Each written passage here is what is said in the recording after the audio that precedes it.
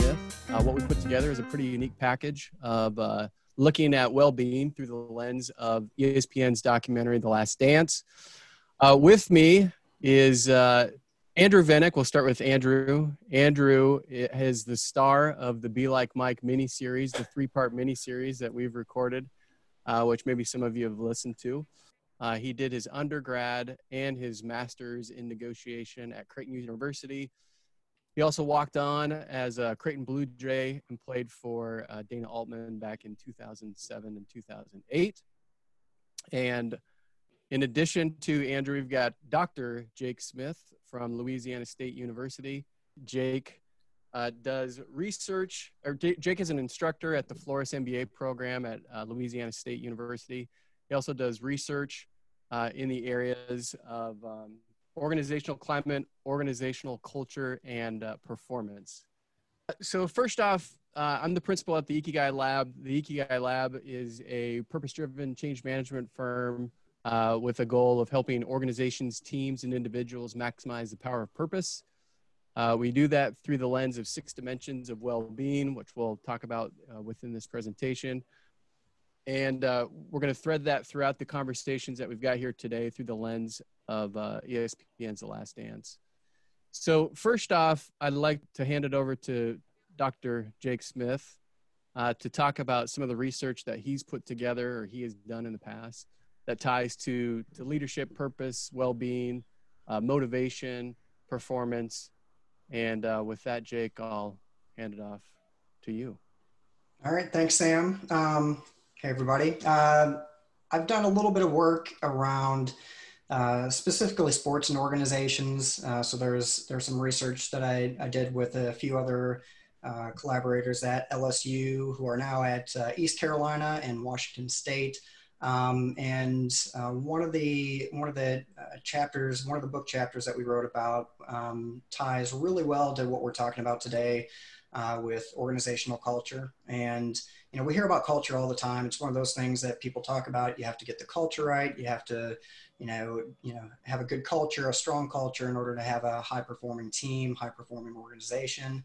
But I think most people don't really understand what culture really is. They just kind of see it as, hey, everybody's on board, striving towards the same thing, which that's partly what it is. But culture is really, the deep social structure of a team and of an organization that really, kind of to simplify it, reflects the shared values that everybody on the team has.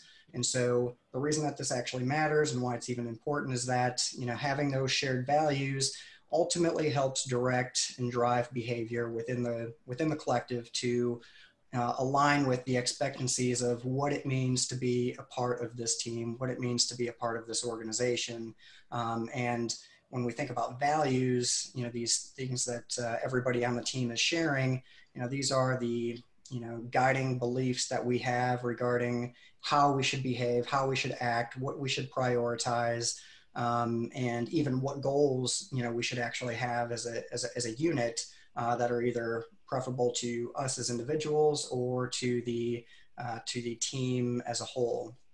And again, the reason that this is important is that the more that a team or an organization shares in this, that's what we call, having a strong culture. And the stronger the culture, a lot of research around how stronger cultures tend to have higher performance. There are a lot of other, positive outcomes for having this kind of strong culture because everybody does share in those values. And so when we think about The Last Dance in ESPN and the Bulls, and kind of watching through all of that, I grew up a huge Bulls fan, back in the day, and watching all of these games over again was a lot of fun for me. But there were a few different values that I saw really stand out that really applied to give us a little bit of insight into the culture of that team. And the first thing was the value of work ethic. I think, a big part of, watching that particular documentary, we got to actually see not just the games, but we got to see the practices. And a big theme that, at least I took away from it was that you practice like you play in the game. And so, there was this shared value that, hey, you're going to have to bring the intensity, you're going to have to bring everything to each and every practice and practice like you play in the game. Another one was just, the value of being dedicated to the team. So dedicate yourself fully to achieving, the goals that they've set as the collective. And, part of this goes to another value of having a high level of self-awareness. So, everybody kind of knew their strengths, they knew their weaknesses, they knew what their role was on the team, what was expected of them. Michael knew what his role was versus Steve Kerr knew what his role was. Bill Wennington knew what his role was. Dennis was, kind of the poster child for, hey, he has a specific role on this team that he's trying to fulfill. And because everybody shared in this view that, hey, we have to know what we're good at as individuals, what we're not good at, and be able to incorporate that into the roles that we have on the team. I think that was a big part of what I took away. And the last one was kind of resilience. I think the Pistons in particular brought this out of the Bulls and showing that, hey, we value in not letting ourselves get frustrated. We don't want to let the other team see us hurt.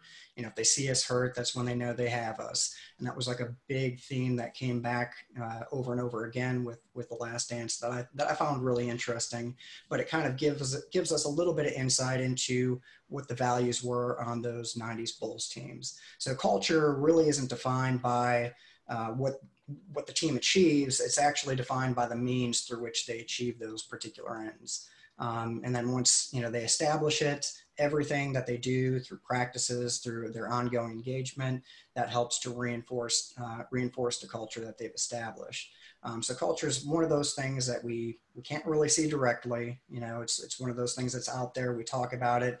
And the only way that we can really see, culture is through really three different artifacts that we call them. So we have symbols, traditions, and then stories.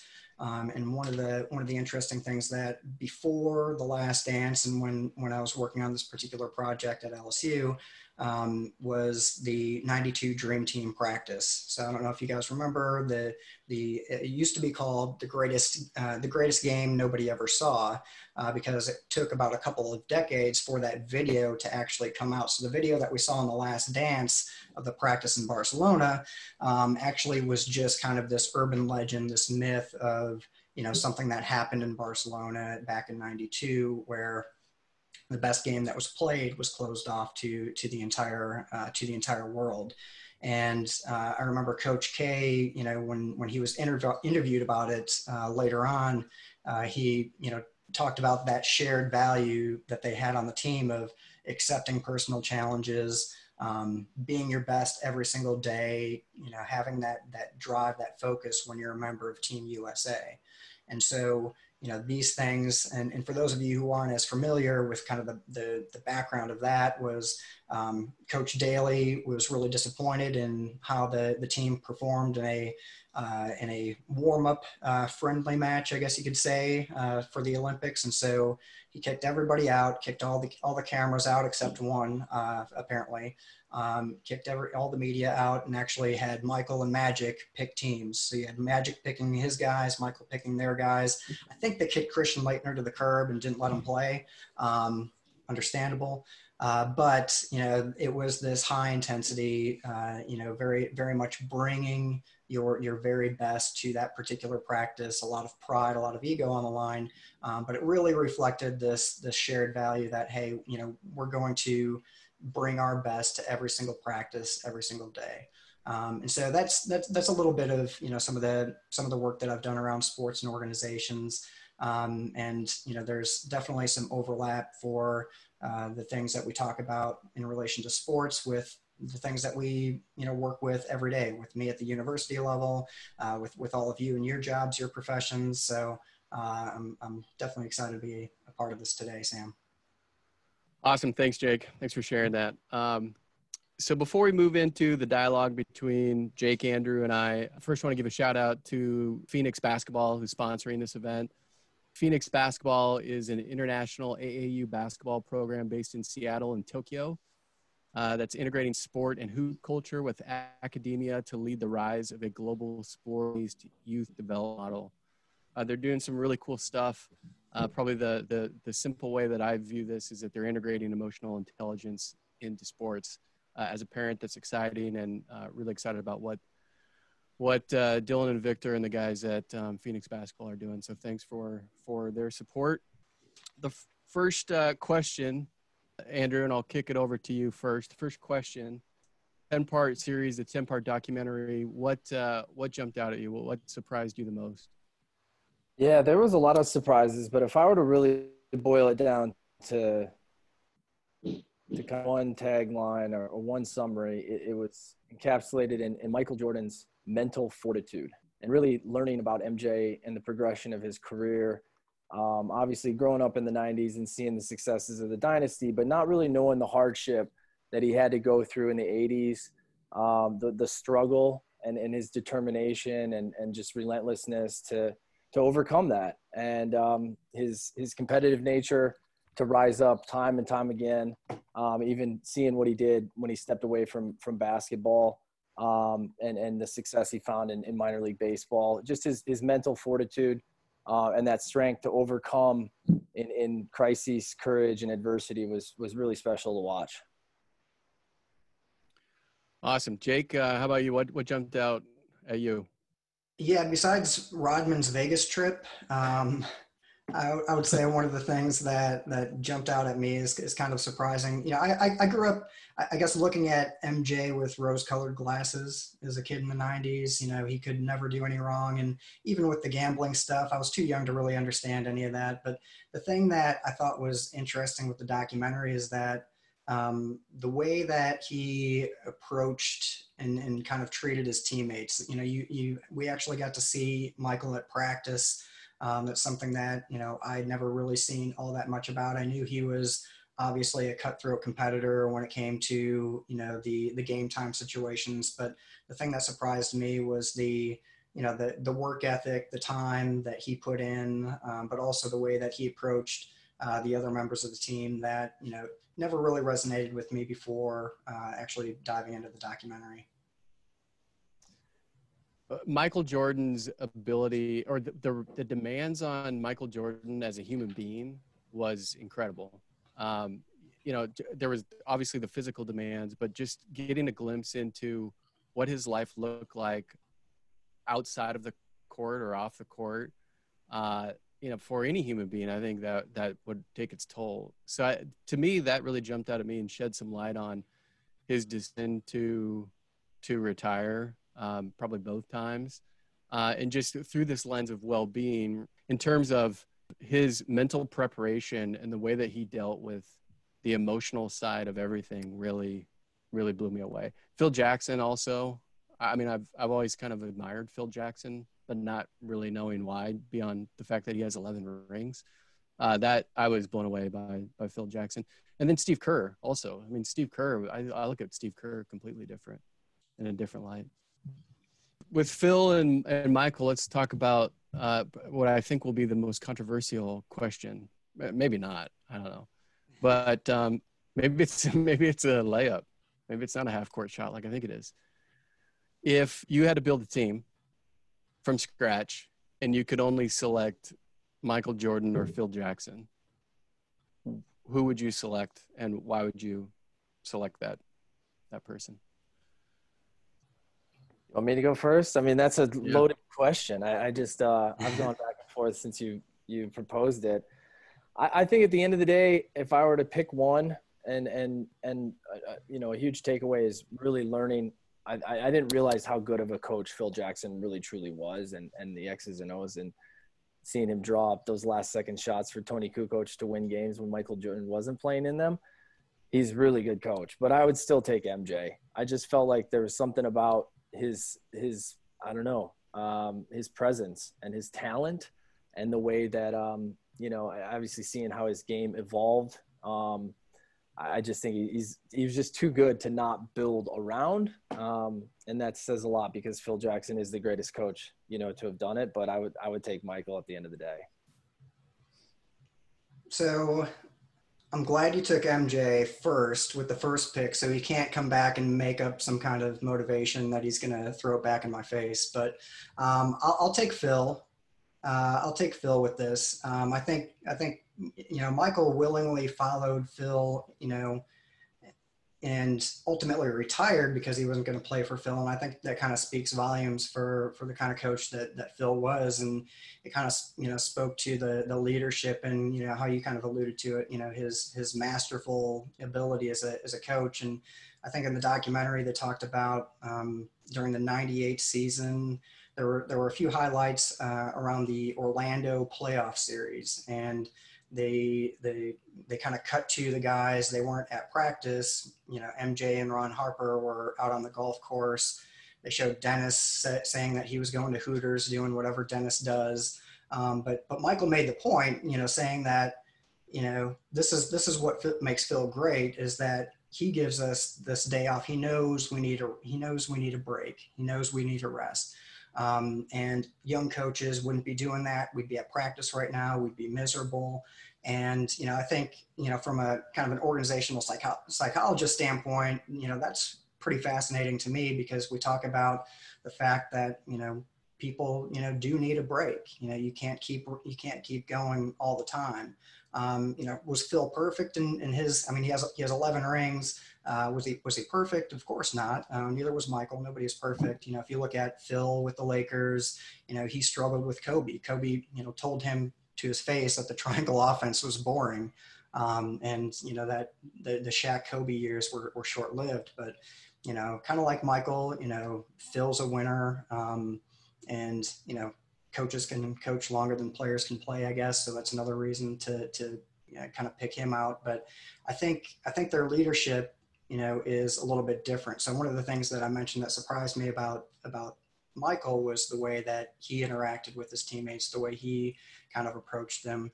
And I think Phil and Michael are both highly competitive people, but they see competition in kind of two different ways.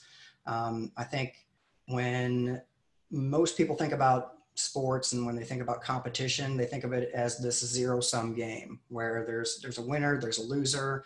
Every NBA game, has one winner, one loser. And that's kind of how that's also making, it makes it tough to kind of bridge the gap between, sports and regular organizations, because, most people see being competitive and see competition like this. Where you're highly energized, you're trying to bury your opponent, so to speak. But if you actually take a look at, and this is me being a nerd, but if you take a look at the Latin root of the word compete, it actually means to strive together to achieve something. It's not to strive against one another to achieve something. And I think that kind of speaks to maybe how Phil, granted, I don't know Phil, I've never interviewed him or anything, but I think that kind of speaks to how Phil looks at competition a little bit differently than Michael. I think Michael really sees, winning in basketball is this zero-sum game. But I think the way that Phil views basketball, the way that he views leadership and leading teams, that you're striving for something even greater than an NBA title. So not just the championships, but to lift the performance of the other people around you, to become better, more decent human beings, to lift up your communities. I think Phil sees that bigger picture in what sports, really are. And I think, with Michael, he viewed it as this, hey, I've got to go compete really hard. I've got to step on throats. He wouldn't, let up on a, dollar blackjack game, with his teammates on the plane, because he had to win. There was always a clear winner and a loser. And, from a motivation standpoint, Sam, you mentioned, motivation is one of my areas that I do a lot of work with. There's a ton of research out there that shows the more externally motivated you are, the less time you're going to be able to sustain your motivation over the long run. And so if you're chasing after something, and Michael was making stuff up in his mind to try and get him to be motivated, to play harder, that, kind of, ultimately that the wick on that candle burns pretty rapidly. And, part of my answer in picking Phil kind of rests on the fact that MJ, it makes me wonder how much he really did love playing the game of basketball. If it was actually really fun for him. I think coaching for Phil, I think he actually really enjoys, the craft, the art of coaching.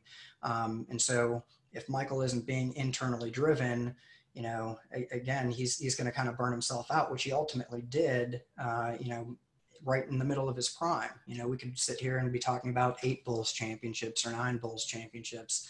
But we're talking about the 6, and Michael got burnt out. And from my perspective, kind of an academic perspective, and taking a look at it and saying, yeah, he kind of burned himself out because he's constantly chasing after something that's external. He's not really doing it just because he loves and enjoys the game, because as you saw, there's a lot of stuff outside of the game with the media, with all the demands being placed on him. It's kind of easy to see why maybe the love for the game kind of gets sucked out a little bit when you're playing an 82 game season and you're playing a long postseason. And that's probably part of the reason why he chose baseball, because it was a new challenge. He already ran out of all of these made up excuses to motivate him every single game. So now he has to go chase after something else, and playing a game that I would assume was actually inherently fun for him as a kid. And so, from a motivational standpoint, I think that's part of the reason why, he really took that approach, and that ultimately burned him out. So with Michael, if I was taking him with the number 1 pick, I'd be afraid he'd burn out at some point. But with Phil, I just think he loved the art and the science of coaching. I think he just loves basketball for the incredible sport that it is, that he's lucky to be a part of, and he can make an incredible living from. It's one in which he realizes that it's a team sport that requires more than just one individual star to carry the load. So that's my long-winded answer about why I picked Phil. But I'm glad Andrew took MJ with the first pick, because I don't want Michael mad at me. Yeah, so leave it to the Jake. I don't know how tall you are, but I know you're in my range. I'm about 5'8" and 3/4, and when you say 3/4, you're pretty short. I think you're in that ballpark, and I don't know if you play basketball or not, but all this to say, my vote is for Phil Jackson as well. So the two guys who are shorter. Did you play basketball, Jake? I did, yeah. Are you a hoops player? Okay. I was a hoops player. I still play with my boy outside in the front yard here. Okay. All right. There we go. Probably the two guys that did not play D1 basketball. We'll say. Puts the vote for the coach. I select Phil because I think Jordan was obviously an amazing basketball player. I think he had incredible skills. I'm not sure how great he would have been if he didn't have Phil Jackson to unlock the greatness. All the stuff that you're talking about, Jake, with the extrinsic or external motivation, I never looked at it through that lens as something that he had to manufacture. I always looked at that as a positive. Intrinsically, I think he had a drive to win, but it's interesting that you point out that he wanted to win in other areas or all areas. But yeah, I don't know if Michael would have become Michael if he didn't have Phil Jackson. My guess is that he would have been great, but not as great if he didn't have Phil. So Andrew, you've got two votes against it. If you want a counterpoint, we'll give you the last. He never won a ring. He never won a ring without Phil Jackson. So it's a valid. I guess selfishly, if I were to start the team, I would just want to pick MJ and build around that. But. That's fair. All right. So time machine. You get to jump in a time machine, and you get to go back to any experience that was in the series, in the Last Dance series. What would you select and why? What would have been really interesting, like to see Jordan that rookie season when he had injured his foot, to see him back on campus at UNC. I think before this train left the station and he became untouchable, that might have been the last kind of period where he was approachable. And just to see this guy like rehabbing his foot, here he is, he's now, he's in the NBA, but he's not in the NBA. That would have been a really kind of cool experience and moment to be around him and to see, what he was like before all the cameras and the hoopla and the success that he had. I just felt like he was raw and approachable and sort of unscathed by the celebrity status and legacy that he went on to leave. But there was some incredible moments. I mean, any of those 1992 Dream Team buses or the Monte Carlo practice, where you've got, 12 of the best basketball players of all time, would have also probably been a really close second, just to be around that and see those guys, everyone competing to be that alpha male, and to kind of watch Jordan silence that locker room there, would have been really interesting as well. Yeah, cool. For me, it would be probably that 92 Dream Team practice, just to be there for that. I think, second place for me, though, would be, when he dropped 63 in Boston Garden, because to see him play against Larry in his prime and all those, future Hall of Famers, I think would have been a really cool experience to be at. And obviously Game 6 of the 98 finals, just to say that you were there. But yeah, if I had to pick one, it would probably be the Dream Team practice, just because there were so many great players and, not a lot of people got to watch it. So it would be pretty neat to have been there for that. Yeah, I figured one of you guys would say the 92 practice in Monaco, or that whole season or experience in the Olympics. That would be at the top of my list. The thing that came to mind that was off the beaten path a little bit is the off season in 90. I think it was 90, after they lost to the Pistons, and just when that energy that you could feel by watching the series, when Jordan put on 25 pounds and was just pushing hard on everybody. I think there's a lot of lessons in life that happened in that off season. And it's probably an experience where, a lot of those players talk about how he was just a tyrant then, and they hated him then, but now they respect and appreciate what he was trying to accomplish. So just having that view to see the reactions and what the side talk looked like when Jordan wasn't in an earshot, and what that led to, knowing what that led to, and then the appreciation that those guys had. That's what came to mind for me. Absolutely. We're going to do a little bit of choose your own adventure. We're going to skip the first question. We're going to jump to the second question. So we're going to give all of you a chance to participate. What I should have mentioned a little bit earlier, if you have any questions that you'd like to ask or any comments that you'd like to drop into the chat, please do. We'll carve out some time at the tail end of this. So the question that I'm going to put up here for the group, so we've got 6 dimensions of well-being. I'm going to pull these 6 up. We're going to let you select what dimension you would like us to talk about. So if you can vote now, please do. All right, it looks like we've got professional and emotional. So why don't we just talk about both? We'll start off with professional first. So Jake, why don't you kick us off with professional? Yeah, when it comes to professional, and I guess the topic of well-being, kind of goes back to, finding a profession, for me, that kind of satisfies your core needs as a human being. And when we talk about like psychological needs, that we're always striving to satisfy, because they're never fully fulfilled, but that we're always trying to satisfy. We have our individual needs, so our, need for competence, or our need to, tap into other different types of skills to grow as individuals. Social needs. So the need to belong to a group, the need to, be a part of a collective. And then, kind of our basic biological needs that we have as human beings. Those are the things where like a profession can provide, obviously the financial part of it to help you be able to provide for your family, which provides food, shelter, all that sort of stuff. But, if we focus on kind of the individual and the social needs, that we can kind of pull from this, you could see, we talked a little bit about it earlier with culture, but, being able to be a part of a team that it seemed like, especially towards the end, everyone was very close knit. It was a very cohesive unit.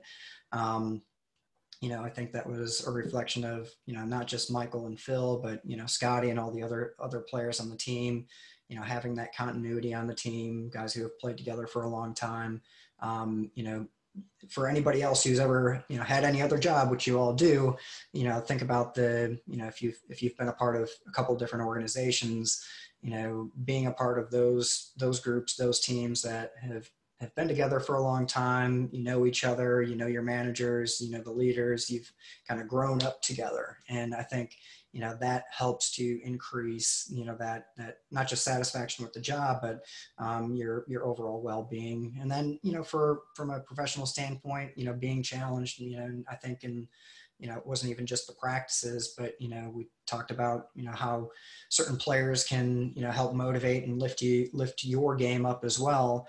There are people, from my career currently, as well as my old career, where, they helped me sharpen the saw, increase my skills, to the point past where I thought it was, really possible, or it didn't seem possible, prior to that. And that can be really fulfilling. So being able to be in a professional environment where you are able to fulfill some of those needs, that can be a huge thing. And I think in the documentary, you saw a lot of players, lifting each other up. You can even look at the season that Michael was gone and Scotty was trying to lift these guys up to the Eastern Conference semifinals, and taking a different approach to interacting with the players on the team, but ultimately trying to find ways to strive together again to make each other better. So I think all that has a lot of spillover into that professional well-being. It's great. Good Andrew. stuff, Jake. On the professional side, I mean, I think that it was really interesting. I mean, just to see, the extra role that is played by a professional athlete, and particularly the Chicago Bulls and Phil Jackson in this era. And I mean, how difficult that was, I mean, to be always on, especially for MJ. And how he really handled that. He arguably, one of the quotes I recall from the docuseries was that Michael Jordan, was the best at his job than anyone has ever been in their life. And, and I'm just taking that as the acute example of MJ waking up and punching in, and the sacrifices that were made. And when you think about the other roles and the other professions that MJ had to play, obviously it didn't go into detail a lot about him, a little bit at the end as a father or as a husband or as a son.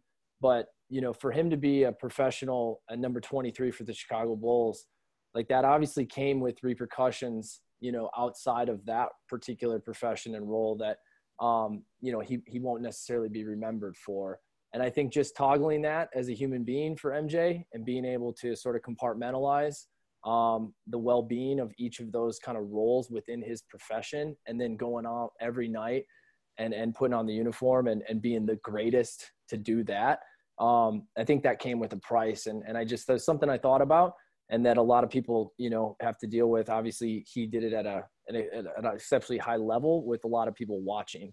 And that had to have been a really difficult role. From a professional perspective, I mean, a couple of things jumped out. I mean, one was Jerry Krause, and how, from a professional perspective, Jerry Krause could be cast as a villain, but kind of toward the end, Scottie Pippen could cast him as the best GM to ever lead a team, lead an organization. I think what Krause had done at the beginning of that last season, the Last Dance season, kind of the negative side of professionalism. It's like the ego got in front of, and that they were mapping that throughout the whole series when they were talking about Krause, how Krause was always talking about the organization and never giving enough credit to the players and the team. So that jumped out initially. But then the flip side of that is, the culture. So Jake, you had touched on this. Andrew, you touched on it a little bit as well. From a culture perspective, when Jordan came back after playing baseball, and he talked about how guys are just joking around, kind of laughing, having fun, riding on the wave of the 3 championships that they had won prior. And he had seen that the culture had shifted. And so, the work that he did as a leader to kind of reestablish that championship mentality, I thought was interesting in terms of professionalism and in terms of leadership. So that jumped out. Emotional. How about emotional? I mean, the biggest takeaway of the dimension of emotional well-being, I felt was looking at Phil Jackson, as really the leader who encompassed and embodied sort of this aura and presence that really was able to balance and manage that locker room and the emotions that went into, this whole run and all those egos and personalities. And for Jackson, and it touched on a little bit, obviously he grew up in North Dakota, and he was very in tune with, sort of the Zen Buddhist philosophies, and was able to integrate that and build upon that in a locker room that had so many different personalities and people and connect with them. And I felt like that was a really interesting trait and a really high quality of a leader like him, that I would love to have learned a little bit more. And I know there's other books on Phil Jackson, but some of the anecdotes and stories that he was able to just really relate to these guys and connect with them. I felt like because of his own personality, and I think his own self-identity and knowing who Phil Jackson was and the respect that he had gotten as a player, now as a coach, I felt like that was really cool and really inspiring, and it shed a different light and perspective on the importance of emotional well-being, especially in a sports locker room and setting, and being able to connect to that as a powerful, sort of pillar that teams and organizations can grow upon. Yeah, for me, on the emotional dimension, I would say, it kind of goes to the spillover effect. And I think anybody who's traveled for work or, spends any time away from home, it can be pretty taxing. It can be emotionally draining. A lot of times, my old job was in a sales focused role, and you always felt like you had to be on, and you always had to put out put your best foot forward. You had to go try to entertain clients or do whatever you can. And after a good amount of time, and that's part of the reason why I shifted from financial services to the job that I have now, is that I didn't think that I thought I would end up getting burned out. And when you think about The Last Dance and look at what Michael was going through from a personal standpoint, on top of obviously his father getting murdered, he was dealing with the media constantly scrutinizing him, and this is before social media, and so the only way people were getting all of their information was that microphone that's in front of him. And he couldn't, his best times when he was playing, when he was on the road, was being in his hotel room, relaxing, having a cigar, doing whatever. And I think when we talk about emotional well-being, it's about finding that time to recharge your batteries. Everybody needs it. Michael needed it. Michael needed it to the point where he burnt out and had to go do something else where he wasn't going to be as much under a microscope. And I think for everybody else who's not Michael, not playing in the NBA, that's one that I think a lot of times we stretch ourselves a little too thin, and that can have a spillover effect, to the way that we interact with our families at home, from, being parents, being spouses, good family members. You can have bad days at work, and that can transfer back to, how you are at home. But, the opposite happens as well. You saw it with Jordan when he was getting, all these, accusations about going to Atlantic City and gambling until 3 a.m. and, all of the other things that surrounded that, where, he was getting frustrated with it. He was tired of, asking or answering questions about it. And so, the fact that there are things that are outside of work that can kind of spill over into work, that can have that from an emotional standpoint, but also, spilling over the other way. I thought that was pretty present in the in the documentary, that I thought was pretty interesting.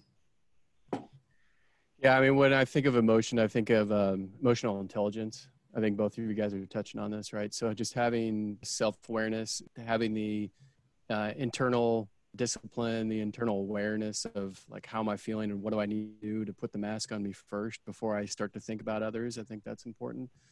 And then the other side is just the relationship management side, like the external side of emotional intelligence. So every time Dennis Rodman came into the story, it was like, okay, this is a highly emotional, intelligent team that just gets it, that understands it. And I think there's a lot of lessons through that lens of Rodman and how they treated Rodman.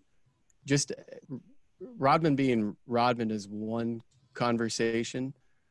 Rodman being an adversary from their most hated team that was pushing these guys to the ground, that's a whole nother story. So the fact that they actually first embraced him, brought him onto the team, and then just let him be him, I think exhibits a lot of emotional intelligence.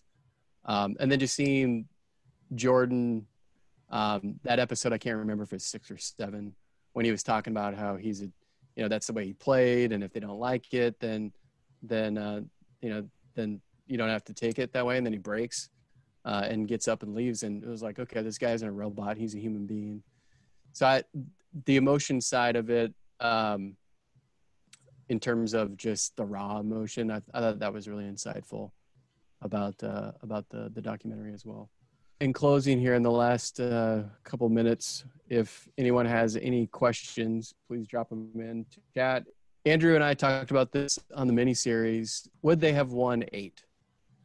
Would they have won, would they have won 7? 4 in a row, let's say. Would they have won the 4th in a row? After the last dance, if Jerry Krause wouldn't have committed to ending it, even if they undefeated, and they come back and would have needed to play the Spurs, which had David Robinson and a young Tim Duncan, would they have won? Would they have beat the Spurs there? So Andrew, why don't you, have you changed your tune? I'm going to put this out as a poll also. I felt like they would win it. I don't know. I think that just that momentum. I think that, I mean, I know they were all burnt out and they were drained, but I really do feel like they would have put it together. And I think that it was just, a lot of it had to do with MJ and where he was at and where he had just gotten to a point in his career where he was playing, like sort of a game within the game. The team really knew each other. They probably would have picked up another really strong role player. I just felt like they would have got it, but that's obviously will be the, forever debated bar question. It sure would have been fun to have seen them at least try, but that's the business of professional sports that oftentimes people, forget about as a fan, that they had an obligation to do what they felt was best for the organization, and they chose that direction. We'll never know. And obviously it was interesting to hear Michael Jordan say that that's just one of the things he's just cannot accept, is that sort of serenity to move on without an attempt. But it's open for debate. What do you think, Jake? Yeah, I mean, I'd like to play devil's advocate here, but I'm such a Bulls homer that I hope that they would win. I think the thing that would be going against them would be, the fact that, partly age, but partly I think Jordan was getting burned out again. I think that was part of it. Even if Krause was accepting of Phil coming back, and that would be the contingency, right? Phil coming back. Would they have been able to pay some of their other role players and this and that on 1-year contracts? I'm not really sure. And I mean, that was a good Spurs team, a young Spurs team, for that. So it definitely would have been a battle. So, it's almost good that they kind of ended on such a high note, so we didn't have to see them lose on the way out. Yeah, it was surprising that Jordan's response on whether they would have, whether he would have continued playing. Yeah, we've got a lot of homers on here. 71% of the votes are yes, 29% are no. I don't know. that was a pretty good team that they would have had to play. You know, if the team would have stayed intact, they'd have a shot at it. But I don't think it's as easy. Would have been as easy as any of the prior 6. So Jake, can you read the question? Let's close something out. Yep. So it says, any thoughts on the attitude of standing up to Jordan and not being intimidated? There were some interesting interviews with Kerr, the punching incident, and Stockton and Reggie Miller. Imagine that this takes courage and mental toughness to be strong against someone so legendary. It's interesting too, because after the documentary aired, there's been a lot more that's come out about, you know, what was supposedly true, false, maybe not complete about the documentary. And there have been quite a few players who have come out and basically said that Michael would pick on, you know, guys who he knew wouldn't stand up to him. So he tried it with Robert Parrish, apparently, the Chief, who was in that final season, and the Chief was having none of it, and basically told him, "Hey, I've got quite a few rings too, so you better get out of my face." And I think that was the end of that. So, you know, there's been some of that's been kind of back and forth about, you know, standing up to Jordan, but you know, not having been there, I can't really speak to too many other ones. Well, I was just impressed with, I mean, it just says a lot about a guy like John Stockton and how good he truly was when he's, I mean, it, you know, and I think that's what it took to be able to compete against him, was, you know, to not back down. And those guys were all very good at what they did in their own right. But yeah, it was really interesting to hear that Reggie Miller clip. And obviously we know where he stands, but the respect that he got, that MJ, you know, earned from his peers, and still today, how much, you know, of his legend is still embodied in pop culture and shoe and current NBA. Yeah, he was pretty special, but those that did stand up to him and had their night, obviously they'll talk about it forever. Is there another question in queue? It's a question. Yeah, I think it's more just a comment.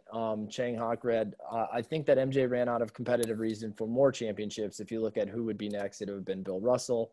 He loved Bill Russell. If you saw MJ's last MVP trophy, receiving it from Bill Russell, he had the widest grin on his face. And I do remember that portion when he got the MVP. Yeah, what Bill had 11 rings. Is that Bill Russell's number? So yeah, that's pretty much, that probably would have been unattainable had it gone into 2002, 2003.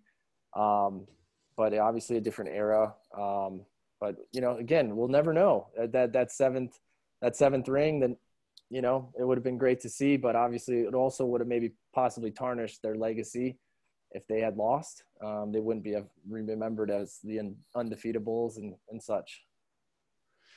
Yeah, I mean, you guys have probably seen this already, but the next Last Dance that's coming out, the next documentary is about Tom Brady, right? And I just know it's about Tom Brady. I don't know what else.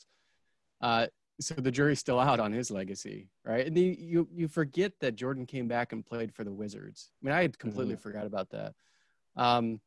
So, you know, this idea of going out on top, I think, it has some kind of myth to it. Sounds great. You think of guys like Brett Favre, who didn't go out on top. It'll be interesting to see what happens with Brady's career down in Tampa Bay. But just in closing here, guys, any final comments or before we wrap this up? I just thought I thought it was a really cool, you know, piece of history, a piece of culture. And Obama talked on that on the end, you know, the impact that this had on just the Americana and the spirit of our country's culture and identity. And obviously what it did, you know, this period of the 90s, what it did for the game of basketball and the globalization. It was also very timely. It was really cool to be able to, you know, sit down and Sunday nights, have something to look forward to in the old school kind of scheduled, you know, format.